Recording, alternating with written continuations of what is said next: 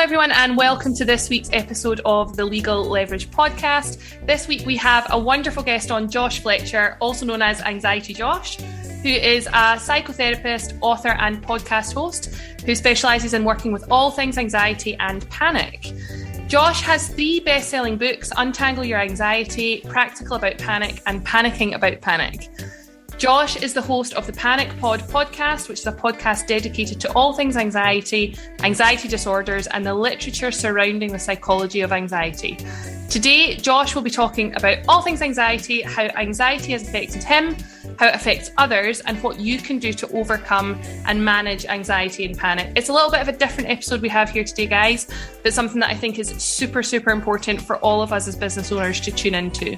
So welcome, Josh. Thanks so much for being a guest on our podcast today. Thanks for having me on, Babs. All variations of panic. All types of panic. Josh is a specialist in all types. Sorry, on you go. No, I'm saying it's good that we have that, because every time you step into doing something legally, I think everyone has that kind of anxiety. So it's a nice link. I certainly did.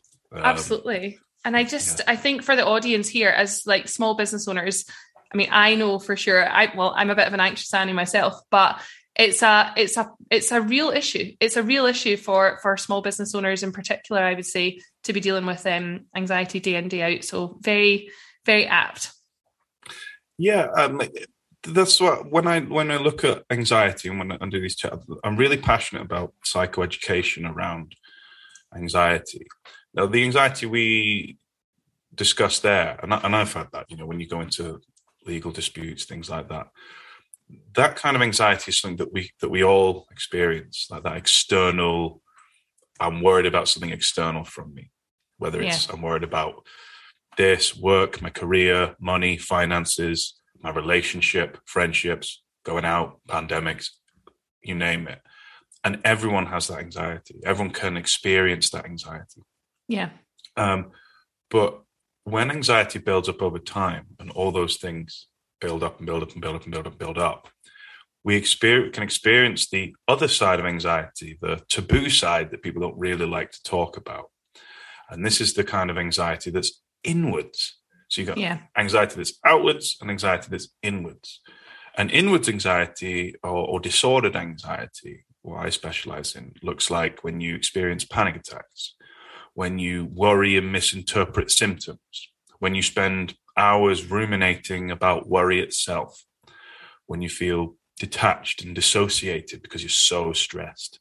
That's called derealization, and lots of people have it and scared of it and things like that. It's okay. There's many things, and I just think it's really important, because we're going to talk about all things anxiety today. Yeah. But that distinction between external, I'm worried about stuff, this is normal worry, like job interview stuff, why you're worried. Why you're worried before a first date. Why you're worried because your to-do list is piling up. But then you've got that disordered, catastrophic worry, like everything you see is a catastrophe. I'm obsessed with me, how I feel. How do I make this anxiety go away? How do I make these intrusive thoughts go away? How do I, and it's really important to categorize anxiety into kind of 2 parts. Does that make sense? It makes loads of sense. And even from a personal perspective, it's like, you've just made it all clear, totally clear. So why is it so common? Well, everyone has anxiety, but people get disordered anxiety. I think it's 1 in 4 now, the latest research, some form of disorder anxiety. So this means stuff like panic disorder. Mm-hmm. Panic disorder is when you have a big giant panic attack and you're terrified of it happening again. So you focus on never having one again, which consumed your life, just focusing on not having a panic attack. Your health anxiety and OCD, obsessing about, I bet everyone can relate to this no matter what. They've Googled their symptom and the next minute they're planning their funeral. You've got things like obsessive compulsive disorder, OCD, which is mostly intrusive thoughts, weird taboo-ridden intrusive thoughts. And then we have compulsions to try and kind of minimize the distress that those thoughts cause. You've got things like generalized anxiety, which is a mixture of kind of outer anxiety and inner anxiety. You're just basically constantly what if this, what if that, what if that, what if that, what if that, and we ruminate and give that attention. And you got social anxiety. You got social anxiety when you have a social event and you're ruminating before it, hours before it, during it. Scanning. Did I say something bad? Are they judging me? Blah, blah, blah. And then hours after it, days after it. Oh, did I offend someone? Blah, blah. Yeah. They're the different types of anxiety, and they're the different types of disordered anxiety. Now, the reason why we get it, and this is why I like the word disorder. Lots of my therapy colleagues don't like the word disorder. They think I'm medicalizing mental health and they want to burn me at the stake. But I literally like the word disorder because it means something that isn't in order. And so what happens is anxiety is our threat response, and it's brilliant. And we know it's our threat response is our fight or flight, fight, flight, freeze, or fawn. And it's a response that we all have, really helpful for our ancestors. It's a narrative that's been exhausted, but I'll go over it anyway. And for our ancestors, it was super duper cool to have a mechanism that, if a bear jumped out of the woods and started attacking us, we can either fight it or run away. Yeah. Now, I'm a northerner, so obviously I'd fight it because I'm well-hard. But you're talking to a Scottish girl here, you know that, right? Exactly. Oh yeah, definitely. You put a saddle on it and ride into the horizon. There go out. Yeah, tame the master. But yeah, and that's like the obvious kind of thing that people know about fight or flight. Yeah. What people don't really know about fight or flight, and it's really important, and this is because it applies to our worry today, is that the most powerful mechanism in our brain is our inner meerkat. So we've got an inner bear, come on, let's fight. We've got an inner meerkat, and it makes us the strongest, most dangerous predator in the world. So we have a mechanism in our brains that makes us doubt. And we're thinking, I can relate to doubt. I'm doubting all the time. And you're doubting when you've got what if thoughts, feelings of doom, dread, terror, or a feeling of unease. That's that mechanism from thousands of years ago going off right now. Now, for our ancestors, it was super helpful because if I'm walking across the Serengeti trying to avoid predators with my tribe, I've got a mechanism that makes me doubt. And I was like, well, what's that going to do? Well, it's going to make me look up. It's going to make me scan the horizon. Yeah. It's going to make me look for dangers. And then suddenly, actually a mile away is a pride of lions. Yeah. Brilliant. They've not seen me. I've seen them. Yeah. And now I've got the options. I can sneak, can avoid them. I can wait till they fall asleep and whatever, have a Lion King themed barbecue. I could do those things. Yeah. Because of that doubt that made me feel scared. Same walking past a cave, doubt that there's something in that cave. So I'm going to be fixated on the cave. So if something does jump out, I've got my spear ready. Come on, then I'll have you. Whereas if I'm chatting about Netflix with my mate walking past the cave, I could be mincemeat. Yeah. Now, this is where people say, well, why do we have that now? Like, well, because we've never evolved it. It's never evolved, that part. So instead of the cave or pride of lions, threats become things subjective, like work worries, self-esteem, money, bills, stuff that our ancestors didn't care about, but that becomes the worry, the work list. Like I shoulds, to-do lists, things like that. That becomes the threat. And then people get excessively anxious when they keep thanking that threat response. So every time you say, I should, then you're just thanking it. So you're just going to keep getting I shoulds. Anyway, before I go off on a tangent, that's basically why we get off on we get anxiety. It's the same doubting mechanism. Yeah, and I guess that must have got worse generally through the last couple of years in the pandemic and everything. Has this been on the rise, or was it on the rise before that? Massively, yeah. Particularly with anxiety disorders. Interesting, like looking through like the sales of my book. Like my old book trailed off, does all right, sales off, whatever. Not a new book, been out for ages. And then as soon as the pandemic hit and everything jumped, what does that tell you? I was like, whoa, and my inquiries through the roof, my therapy colleagues through the roof. Yeah.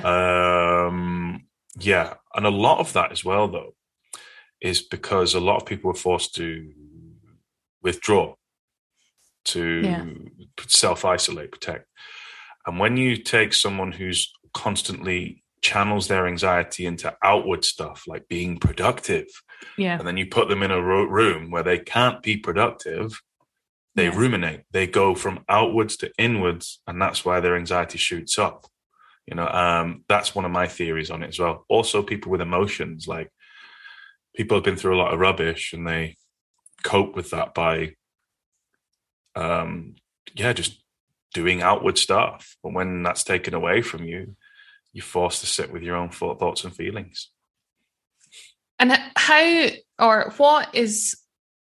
what are the different approaches to managing anxiety? Like, should everyone be speaking to a therapist? Should everyone be in some sort of, I don't know, treatment for this kind of stuff? Are there techniques? What do you suggest?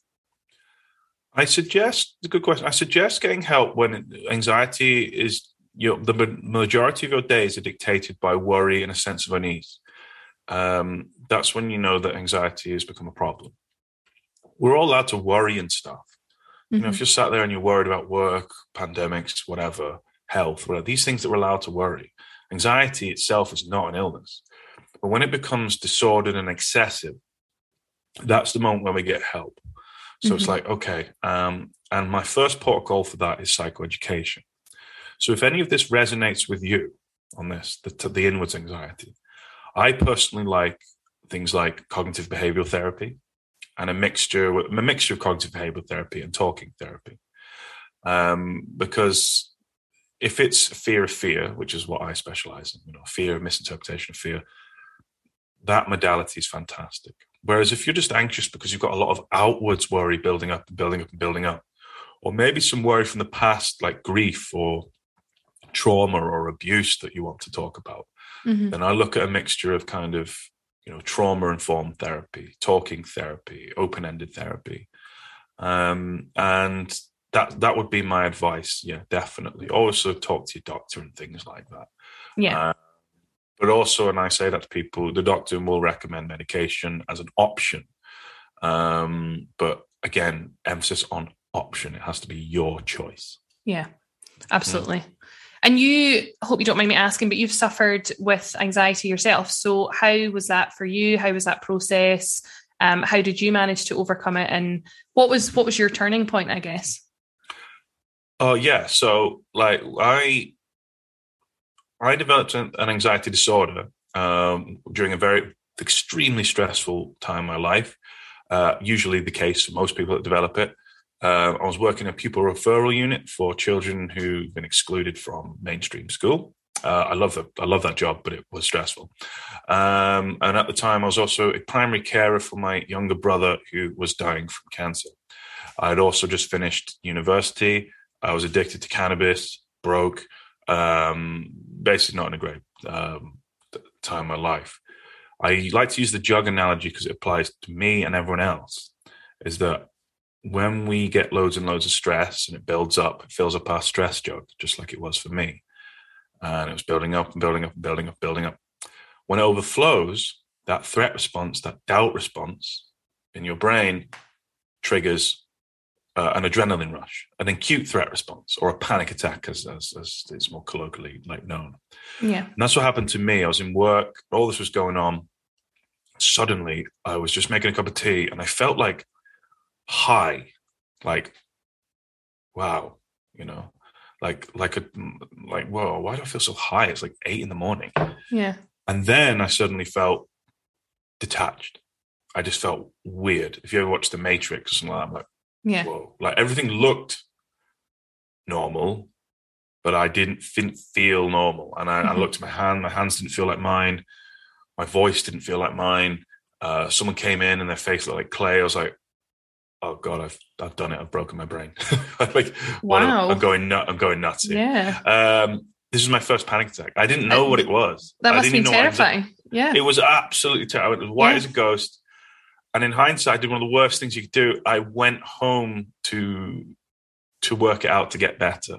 Yeah. Now, obviously, I needed a rest. It was burnout as well. But I went home absolutely petrified. I didn't eat. I didn't sleep. I was constantly obsessed and fixating on how I felt. And obviously when you don't eat, you don't sleep, it doesn't help things. Yeah. I didn't know what was going on with me. I was Googling, and some people saying like it's anxiety. I'm like, this doesn't feel like anxiety. This feels like something's wrong with me. Went to the doctor. Was like, hey doc, I feel dissociated. Nothing feels real. Are these hands mine? My voice feels like someone else's. And he's just there like, okay, we have another one. But actually it was a harmless panic attack. And then I was stuck in the loop of peaking anxiety where I was so afraid of what happened to me. I just didn't want it to get out of control. And that's how it starts for a lot of people. At the time I was already looking after my brother. So a blessing in disguise is that there were things more important than me and my condition at the time, and my brother needed more help. I became very depressed as well. And so what I did was like, right, I need to kind of work this out, whatever. And I finally found some information in the mud about what was going on, some describing that derealization feeling. Yeah. I was like, oh, I'm not the only one, and it's quite common. I was like, oh. And learning that it just thrives the more you fixate on it, stuff like that. And I basically just learned about anxiety disorders so I could get better for my brother. And I did, and I've read some good books like by Claire Weeks, Paul David, stuff like that. Obviously, I've written my books now, which are way better. But like, modern. But like, that's where it was at. Big credit to them, saved my life. And yeah, just went from there. And there was such a scarcity of proper information about anxiety, not just barely breathe when you're scared, kind of things like that. So much lack of information. So I just wanted to do this as a job. So I went and studied, did my master's in psychotherapy, did some CBT stuff, and that's where I'm at now. And is it your calling? Do you love it? Is it everything you hoped it would be? Yeah, it's great. Yeah, I love it. I'm in passion. We're terrible on a first date because that's my impact. Let's talk about anxiety disorder. But but yeah, I do. I love it, and I convey it. I think for me, it's like, why don't more people talk about this properly? Yeah, not just it's World Mental Health Week. Let's say anxiety is bad, depression is bad. Like, wow, let's talk about this properly. I think that's why I like things like my Instagram do really well, because I'm not dropping anything unique. I'm just talking about stuff that needs to be said, talked about. Why is it so taboo? I mean, it's obviously always been a thing. Mental health issues are difficult for people to speak about, and they kind of, it's almost like, oh, that person has that thing, But why is it still like that? I mean, we're in a society now where there's so much that we're embracing that's different from before. Why is anxiety and mental health issues still such a problem to talk about? Yeah, I mean, that one's it's down to something called introjected beliefs. Carl Rogers used the word introjection. It's when you absorb a belief system from either directly from someone or you infer it from an experience. So, for example, if the problem is emotional conservatism, and we introject that. We learn that's passed down. Emotional conservatism is when it's the reverence of holding in your emotions, and it's misinterpreted as strength. That was super helpful in World War I, World War II. Yeah, didn't have time to mess about. It was we huddled down as a collective. Shut up, get on with it. The bombers are coming. We don't care about your problems. We need to survive. Yeah, we're in this together. And that kind of stiff upper lip thing. And yeah, it was needed then. That's great. Unfortunately, the war isn't in the skies or on the streets anymore. If you look at the statistics for men, the war is in their head. The biggest killer of men is suicide. Shocking. It's more than horrific. Cancer. More like people like, And so this is in part down to emotional conservatism and things like patriarchal structures. So like which emotional conservatism is part of. So talking about introjections. So if I'm, as an example, if I can introject an emotionally conservative belief, which sucks.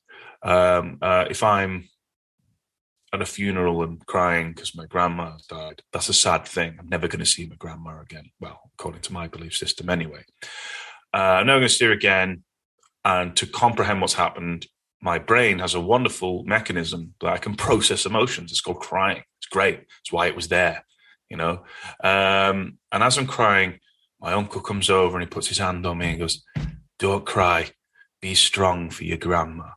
You know, and that is a shadow and echo of nonsense. Why would I not cry over something sad? Wow. You know? Yeah.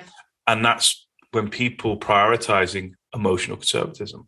Mm-hmm. And men do it, women do it, it doesn't matter. And it's when you conflate strength and not showing emotion. And that's just nonsense. You know, some of the hardest people in the world show strength. People like heavyweight champion of the world, Tyson Fury, constantly talks about his manic depression. I know he's in tears. You know, Anthony Joshua having panic attacks, things like that. What is strength now? And slowly we're unraveling it. But yeah, I mean, I just part of what I like to do is just change the narrative of what strength is. You know, I've recorded a live panic attack before in the past. But that's me being super courageous. I'm like, it's amazing. I just don't know how you'd have the wherewithal to do it. Like, it's amazing. I was walking through the park one day and I suddenly just had that same feeling that I feel high, I feel dissociated. Oh my God, here we go. A pounding heart, freaking out, what if thoughts, oh my God, the urge to escape. And then I thought, why don't I just channel this into something helpful? I was like, right, rather than just talking to myself, I'm going to just record it on social media. But I'm having a panic attack, and it is obvious I'm having a panic attack. And I'm stood in the middle in public, so I don't care. And I sit down and I just talk. I was talking myself and other people through it. And people still love that to this day. They're like, wow, I can't believe it. It's amazing. But yeah, it's stopping that emotional conservatism, and we've still got a long way to go, no matter how many like mental health weeks or whatever. It just doesn't matter. It's like, when is it truly okay to do that? And I try to model it the best. I like football. I like supporting Newcastle United. I remember going with my mates. We went away to West Brom. And they're all, you know, lads, whatever. And I don't mind, you know, like, I like that culture, the good parts of that culture, the bad parts I don't. But we're there having a few beers, enjoying ourselves. And I just felt really emotional. I just started crying. I was like, "You all right?" I'm like, "Yeah, just felt emotional because I've not done this for so long." And they're like, "All right." You know, and then they were like, 60 seconds later, they were like, "It's not getting you out of a beer, though, is it?" Like, go and get the beers then. Like, and that was it. That was normalized. And they're really, I've grown up with some northern lads, guys. Yeah. And I took a step there. And I know that not immediately in that moment, but maybe 2 years later, I know like my mate would come out and say something to me, but like, you know, I've been having these intrusive thoughts and stuff. Is that normal? Am I normal? I'm like, well, thanks for opening up. Yeah. Actually, it is normal. There it is. All from modeling an anti-emotionally conservative view. Obviously, you can go be the opposite and be, you know, neurotic, self-obsessed and performing, and they don't help the cause. But in general, just assume that people are, you know, like are conveying with honesty. That's amazing. That is actually amazing, because I've worked for myself for years now, but I remember being in corporate worlds where, I mean, I probably was far too emotional. Let's be honest. I was like early 20s and, you know, get upset because the printer wasn't working, but it was definitely, I mean, a legal world is like it's so hard in lots of ways, but it's very harsh culture, generally speaking. And I mean, obviously we've got a lot of problems with men and mental health, but and I'm sure they exist. I just don't happen to be a man, so I don't know in the legal world. But for women, it's very, you can't show your emotions, because that's why women don't get promoted. That's why women struggle, because they're too emotional. And I wonder, I've been out in the world for a while now, but I would hope that that's maybe starting to shift a little bit. I don't know though. I'd hope so. A little bit. I think it's still there. I think again, and it's about, you know, the patriarchal structures, which we're trying to challenge more and more, but they exist. And I reiterate, when you say patriarchy, like, men and women lose in the patriarchy. They benefit a minority of men at the top, and even sometimes women at the top. Yeah. But that patriarchal structure is, you know, it's the reason why a lot of us kind of struggle, and those kind of traits and facets trickle down. you know, and again, we can challenge that and stuff. But definitely like the legal world and stuff like that. Talking about the stress jug, you just got to keep an eye on that stuff. Yeah. If you're a small business owner, keep an eye on that. You've got so much stuff. Try and delegate if you can. You know, I got an account. I thought I was amazing doing all my own accounts and stuff. And I realized it just filled my stress jug. Now I pay an accountant. One of the best things ever. I don't have to worry about it. You know, and it's just brilliant. Just stuff like that. You know, paying someone to communicate on behalf of you if you've got a legal dispute. I've done that in the past. It does take the pressure off. Yeah. You know, it's doing stuff. Emptying your jug is really super important. And just worrying about that. Also, I always, when I come and do these things, one of the best advice to do is boundaries for you have to have personal boundaries. Yeah. Particularly time boundaries. Now, I bet you're guilty of this because I am too, I'm being a hypocrite, but like, I'm better at it now. But like when it hits a certain time, no work. Yeah. Laptop shuts. I don't care. Yeah, but I've got all these things. Yeah, but you'll always have the next thing to do. Yeah. You know, boundaries in terms of your break. Now, obviously you can't see it. You can see me, but obviously we're on a podcast, but I've got the bean bag of rest there. So after this, actually, I'll go and sit on the bean bag and watch some TV for half an hour before I see my clients this afternoon. Or I could spend that time just doing emails. And by the time I see my clients, my stress jug's going up and up and up and up and up. Yeah. And then when I get home, I nasty snapping at my partner and all that stuff. Like, yeah. But boundaries are so important. And so a purely selfish question then, because this is something that I personally have tried. Small business owner, you know, it is difficult to set boundaries, and you know, a legal firm, you've got clients who want you immediately all the time and everything is urgent, blah, blah, blah. We know the script. So if I personally would try and set boundaries, for instance, I don't work Saturday. That would be a boundary I'd try and set, right? I don't work Saturday. But then I guess the problem that a lot of people experience is you spend the Saturday worrying about what emails have come in, what clients are panicking, who needs what. Do you have any kind of tips for overcoming that? I mean, I guess it's putting the boundaries in place is really, really important, but how do you not become anxious about the boundaries? With those worries there that you've listed, so if you're worried about on having a boundary and on Saturday you don't check your email, and then you're having catastrophic what ifs, like what if a client isn't happy? What if I've missed an important email? What if that? Then what you're actually saying to the brain there is, I don't believe I can cope and deal with this in the time I've allotted to myself. Well, yes, you can. Yeah. It becomes a self-esteem issue. Yeah. It's like, yes, you can. You can be smarter with your time.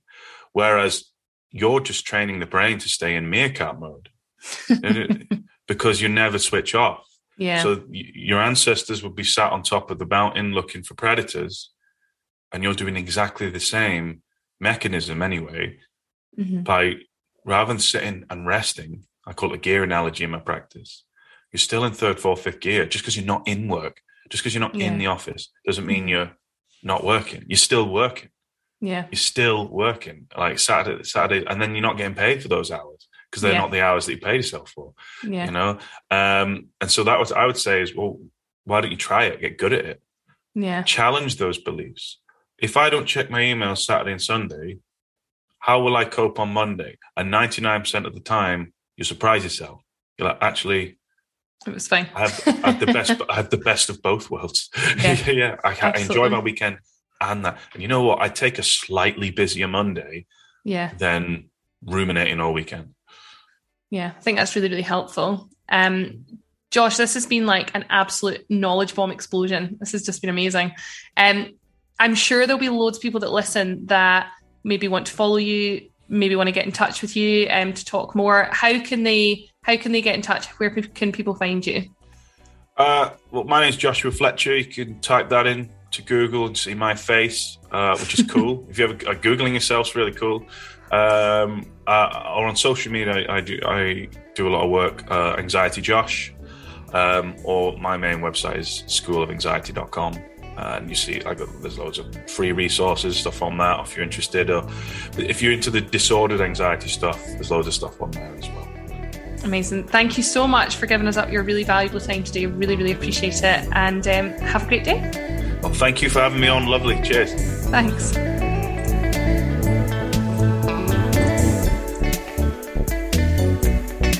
If you'd like to hear more about the Legal Leverage Framework and access some free resources, including free guides and trainings, pop over to our website, which is jamiesonlaw.legal, and click on free resources. We hope you've enjoyed today's podcast. Tune into our next episode to learn more about how to grow and scale your business the right way.